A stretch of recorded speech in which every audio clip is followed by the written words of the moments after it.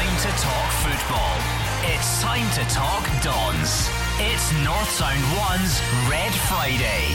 Red Friday with ESWL. Streamline your business procurement by making them an approved vendor.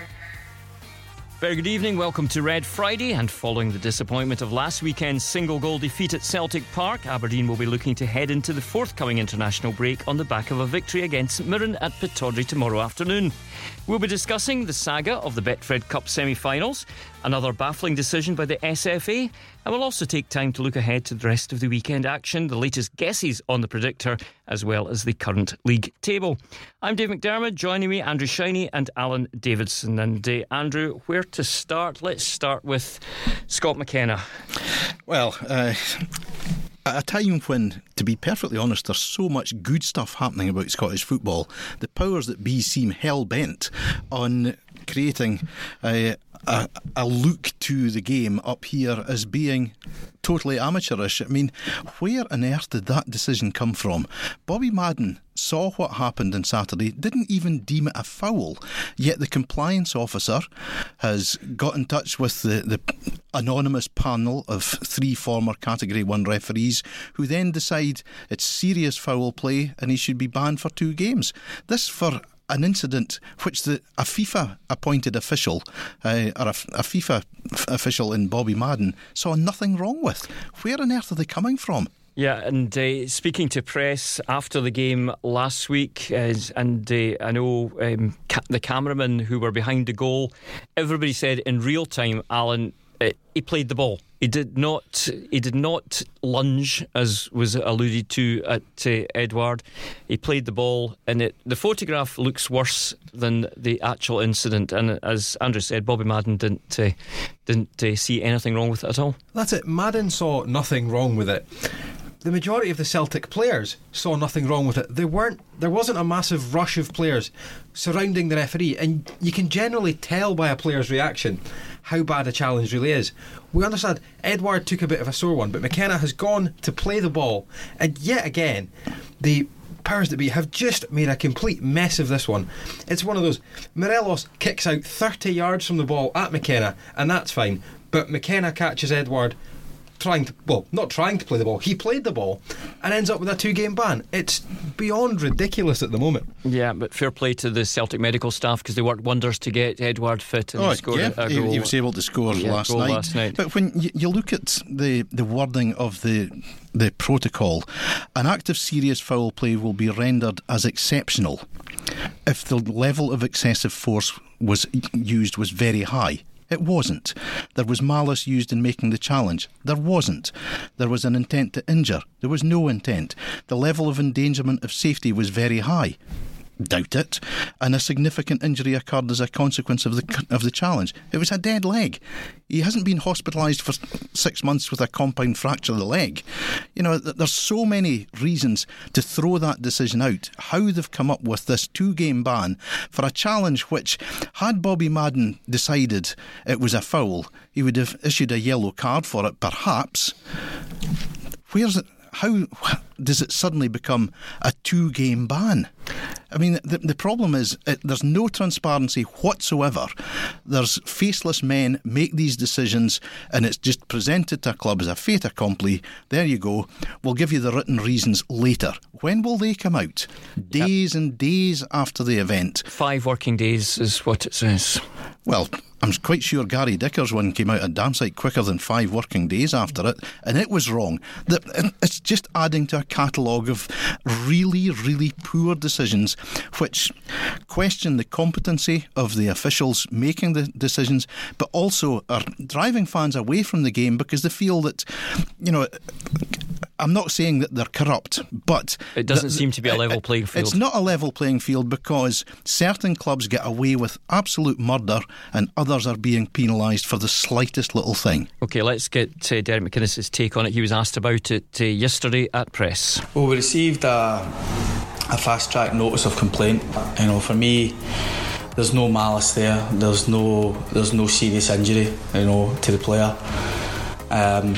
It was a kicking action in terms of a clearance. It wasn't a lunge as has been reported. It was Scott running at speed to clear the ball with his right foot, and because he's running at speed and cleared the ball with his right foot, he's then the two players have come to each other, and I accept that at some pictures it doesn't look great, but it's a clearance, it's a football act, it's not, he's not just ran at the player and lunged into him. And for me, I thought the referee dealt with it at the time, and I'm sure the referee, if he looked at it again, wouldn't be issuing a red card. This is North Sound 1's Red Friday. I'm Dave McDermott. Joining me tonight, Andrew Shiney and Alan Davidson. And Alan, it does seem to be the latest in a long lines of poor decisions. It is, and it's just what baffles me. And I think myself and Andrew were discussing it before we came on air. Is when does the compliance officer decide to look at these incidents? Does he watch every minute of every game for the weekend? She. It's a she now. Now. So but did she miss Scott Brown's lunge at Stevie May? Because I think the criteria you went through there for citing them, we looked at it, and Scott Brown's challenge ticks more of those boxes than exactly. Yeah, I mean that's the thing. Does the compliance officer forensically inspect every minute of every game and look and say, right, referees missed that? Well, if she does, why are there not an awful lot more of these fast track procedures? Because to me, it's anything that is high profile because Brendan Rodgers had a mump and moan about it, or Sportscene have highlighted it. It seems to be trial by television nowadays, and as you say, Dave, it's very much a case of they've looked at a still picture which makes the incident look far worse than it really was, and they've decided to become, the sole arbiters of what's happened here, and they've given Scott McKenna what for me is a totally unjustified ban. Yep, well, we could talk all night about the inadequacies of the SFA, but it wasn't just the SFA this week, it was the SPFL as well. The semi-final debacle. Here's Derek McInnes. Yeah, delighted. I think both ourselves and Hearts have been working together in the background and trying to come to get a better natural conclusion. Obviously you're not going to please everybody, but I do think that trying to squeeze both games in on the same day at the same venue was always going to be problematic and difficult and an unpopular decision, and that's how it played out. So they are showcase events and games, and it's important to try and maximise each of the games, and I think in doing so and taking one game to Edinburgh, one game to Glasgow, if the games had to be on the same day, then it's better that way. And I've said all along that from my point of view in the football department, we actually don't really care where we play. The game is too important for us, but from a supporter's point of view, it's important we try and get as many of our supporters there. And I think this now will give us that opportunity. Andrew, how did it get to that stage? Because everybody, apart from those I think with vested interests, from the word go, it was the wrong decision. No way should two games of this magnitude be played on the same venue on the same day. It was just... It was nonsensical. Yeah. Common sense went completely out the window. Fortunately, it has come to bear, but questions have to be asked about the lies that were being told by whoever it was at the SPFL. Is it Ian Blair? Is it Neil Doncaster? Who in their right mind decided to pre-record interviews saying, yes, this is what we've done, and all four clubs are delighted with it? Yeah, and it was patently obvious. It was as obvious as the nose in your face that they weren't happy with it. And now we've got Brendan Rodgers saying, Murrayfield's not neutral. So, I mean, sorry. It's the first time in 92 years that Celtic have had to go outside Glasgow for a semi-final, for goodness sake. How neutral is Hampden Park when they play there almost every other week, by the looks of things? But, it's been decided now, let's just get on with it and make the most of it. And it is set up to be a really good Super Sunday, as the TV I'm sure will describe it, but lessons need to be learned from the complete shambles that went before the final decision. Yeah, if Running Scottish Football was a comedy programme, it would be shelved, wouldn't it? Because the plots were just far too far-fetched to be real. But for anybody looking from the outside, they must wonder what on earth is going on. Exactly, like Andrew said earlier on in the show, there's a lot of good things happening in Scottish football at the moment. And these two semi-finals are two that we should be talking in mouth-watering terms, looking forward to them. Two brilliant games that actually, now we have them at sensible times where fans can get there. There will be two packed stadiums full of noisy fans and hopefully two brilliant games of football that should be a great advert for our game.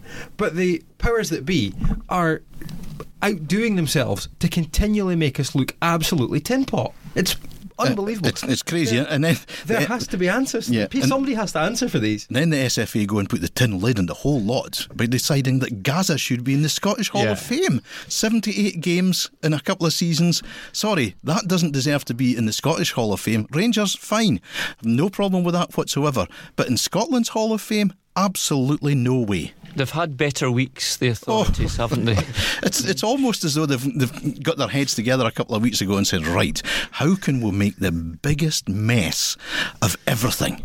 Well, guys, you've done it. Congratulations. Yeah, and of course, we're still, everything is now, there's not that long until these two semi-finals take place, and we're way behind in terms of preparation, getting tickets printed, allocations sorted out. That would normally have all been done over a week ago.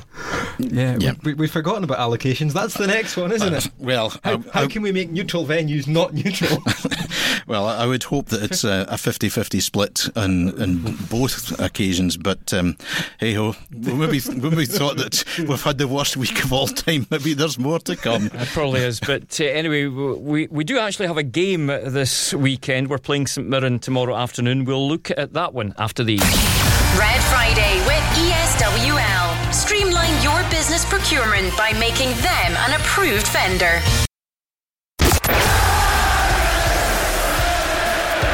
It's time to talk football. It's time to talk Dons. It's North Sound 1's Red Friday. You're listening to North Sound 1's Red Friday. The Dons are at home to St Mirren tomorrow afternoon in the Ladbrokes SPFL. A St Mirren side that we've played. This is our third game at Pittodrie this calendar year against St Mirren. It's in third different competition, and it'll be the third different manager that Saints will have had. Yeah, Jack Ross for the Scottish Cup tie at the start of the year, Alan Stubbs for the League Cup tie not that long ago, and now Oran Kearney for the league game. It should be another win for Aberdeen. I'd like to think that we could score as many goals as we've done in the previous two games, 4-1, 4-0, the two victories in the two cups. And you're looking at a St Mirren side that have only scored one goal in their last 7 games, and that came from Jimmy Dunn of Hearts putting through his own goals, so they don't have their troubles to seek up front.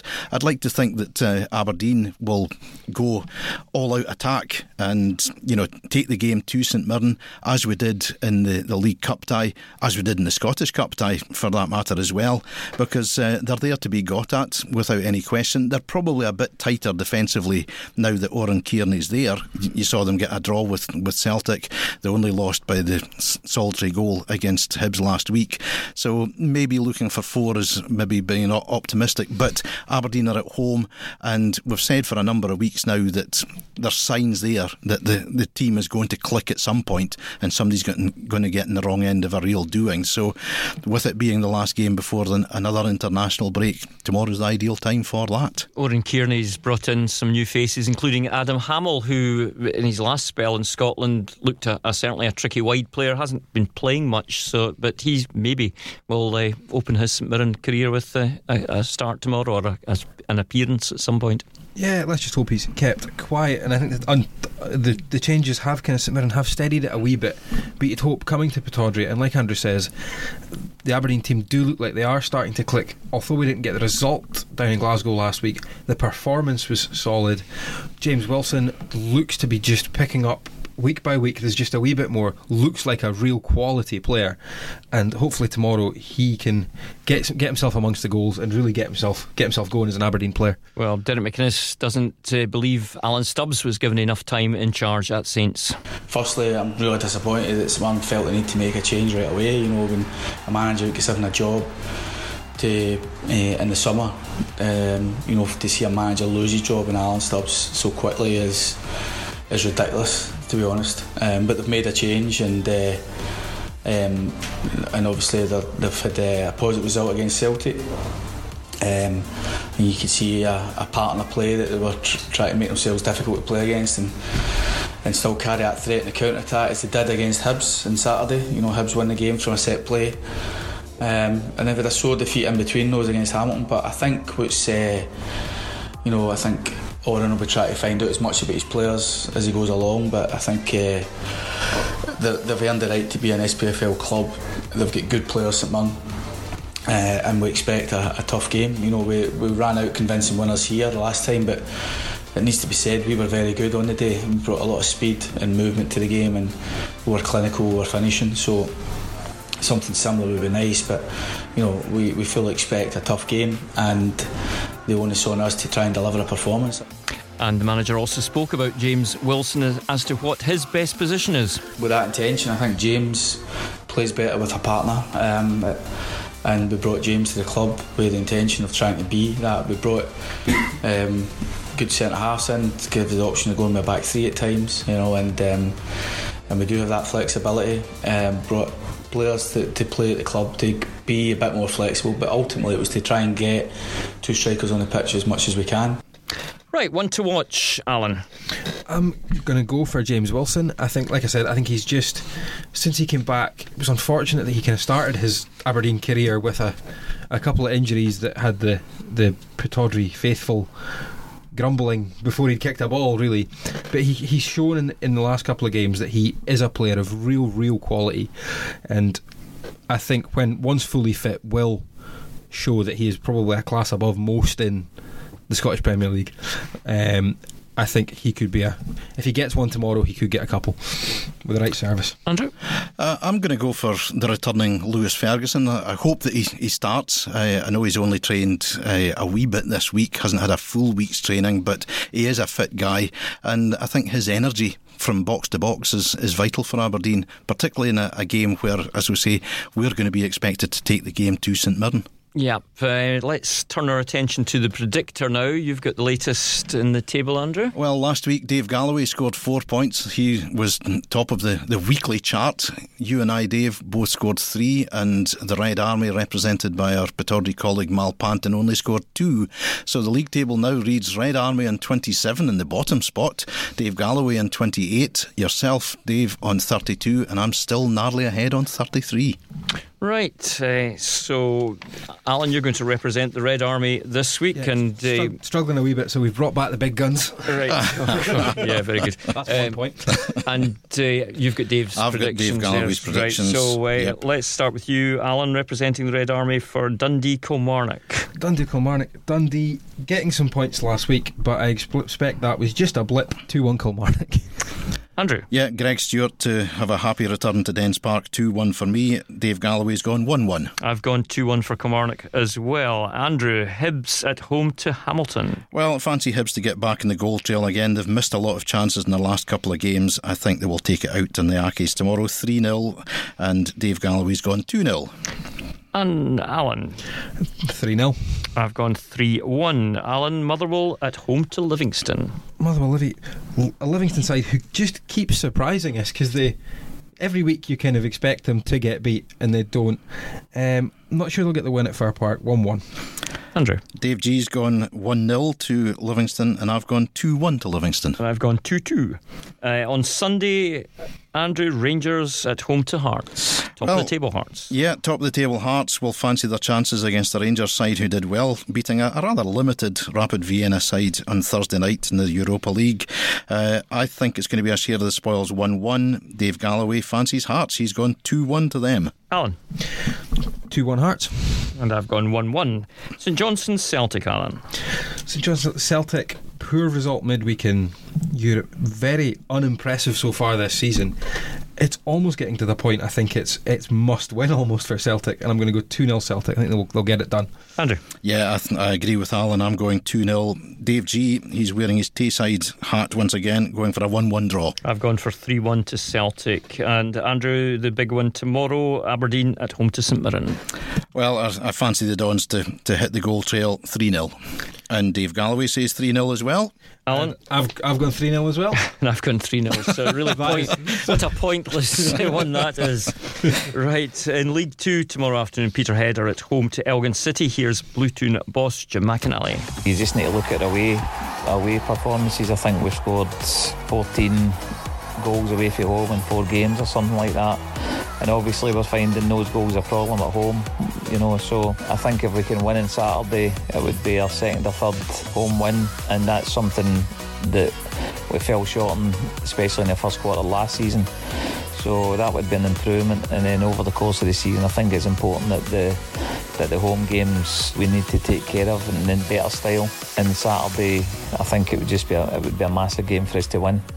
Highland League, but not the league really the most important game this weekend, is it? No, the game that everybody's going to be looking forward to is at 8 o'clock tonight at Harlow Park in Inverurie. It's the Aberdeenshire Cup final between Cove Rangers and Bankside, and John Sheeran, the Cove manager, is giving us his thoughts on this one.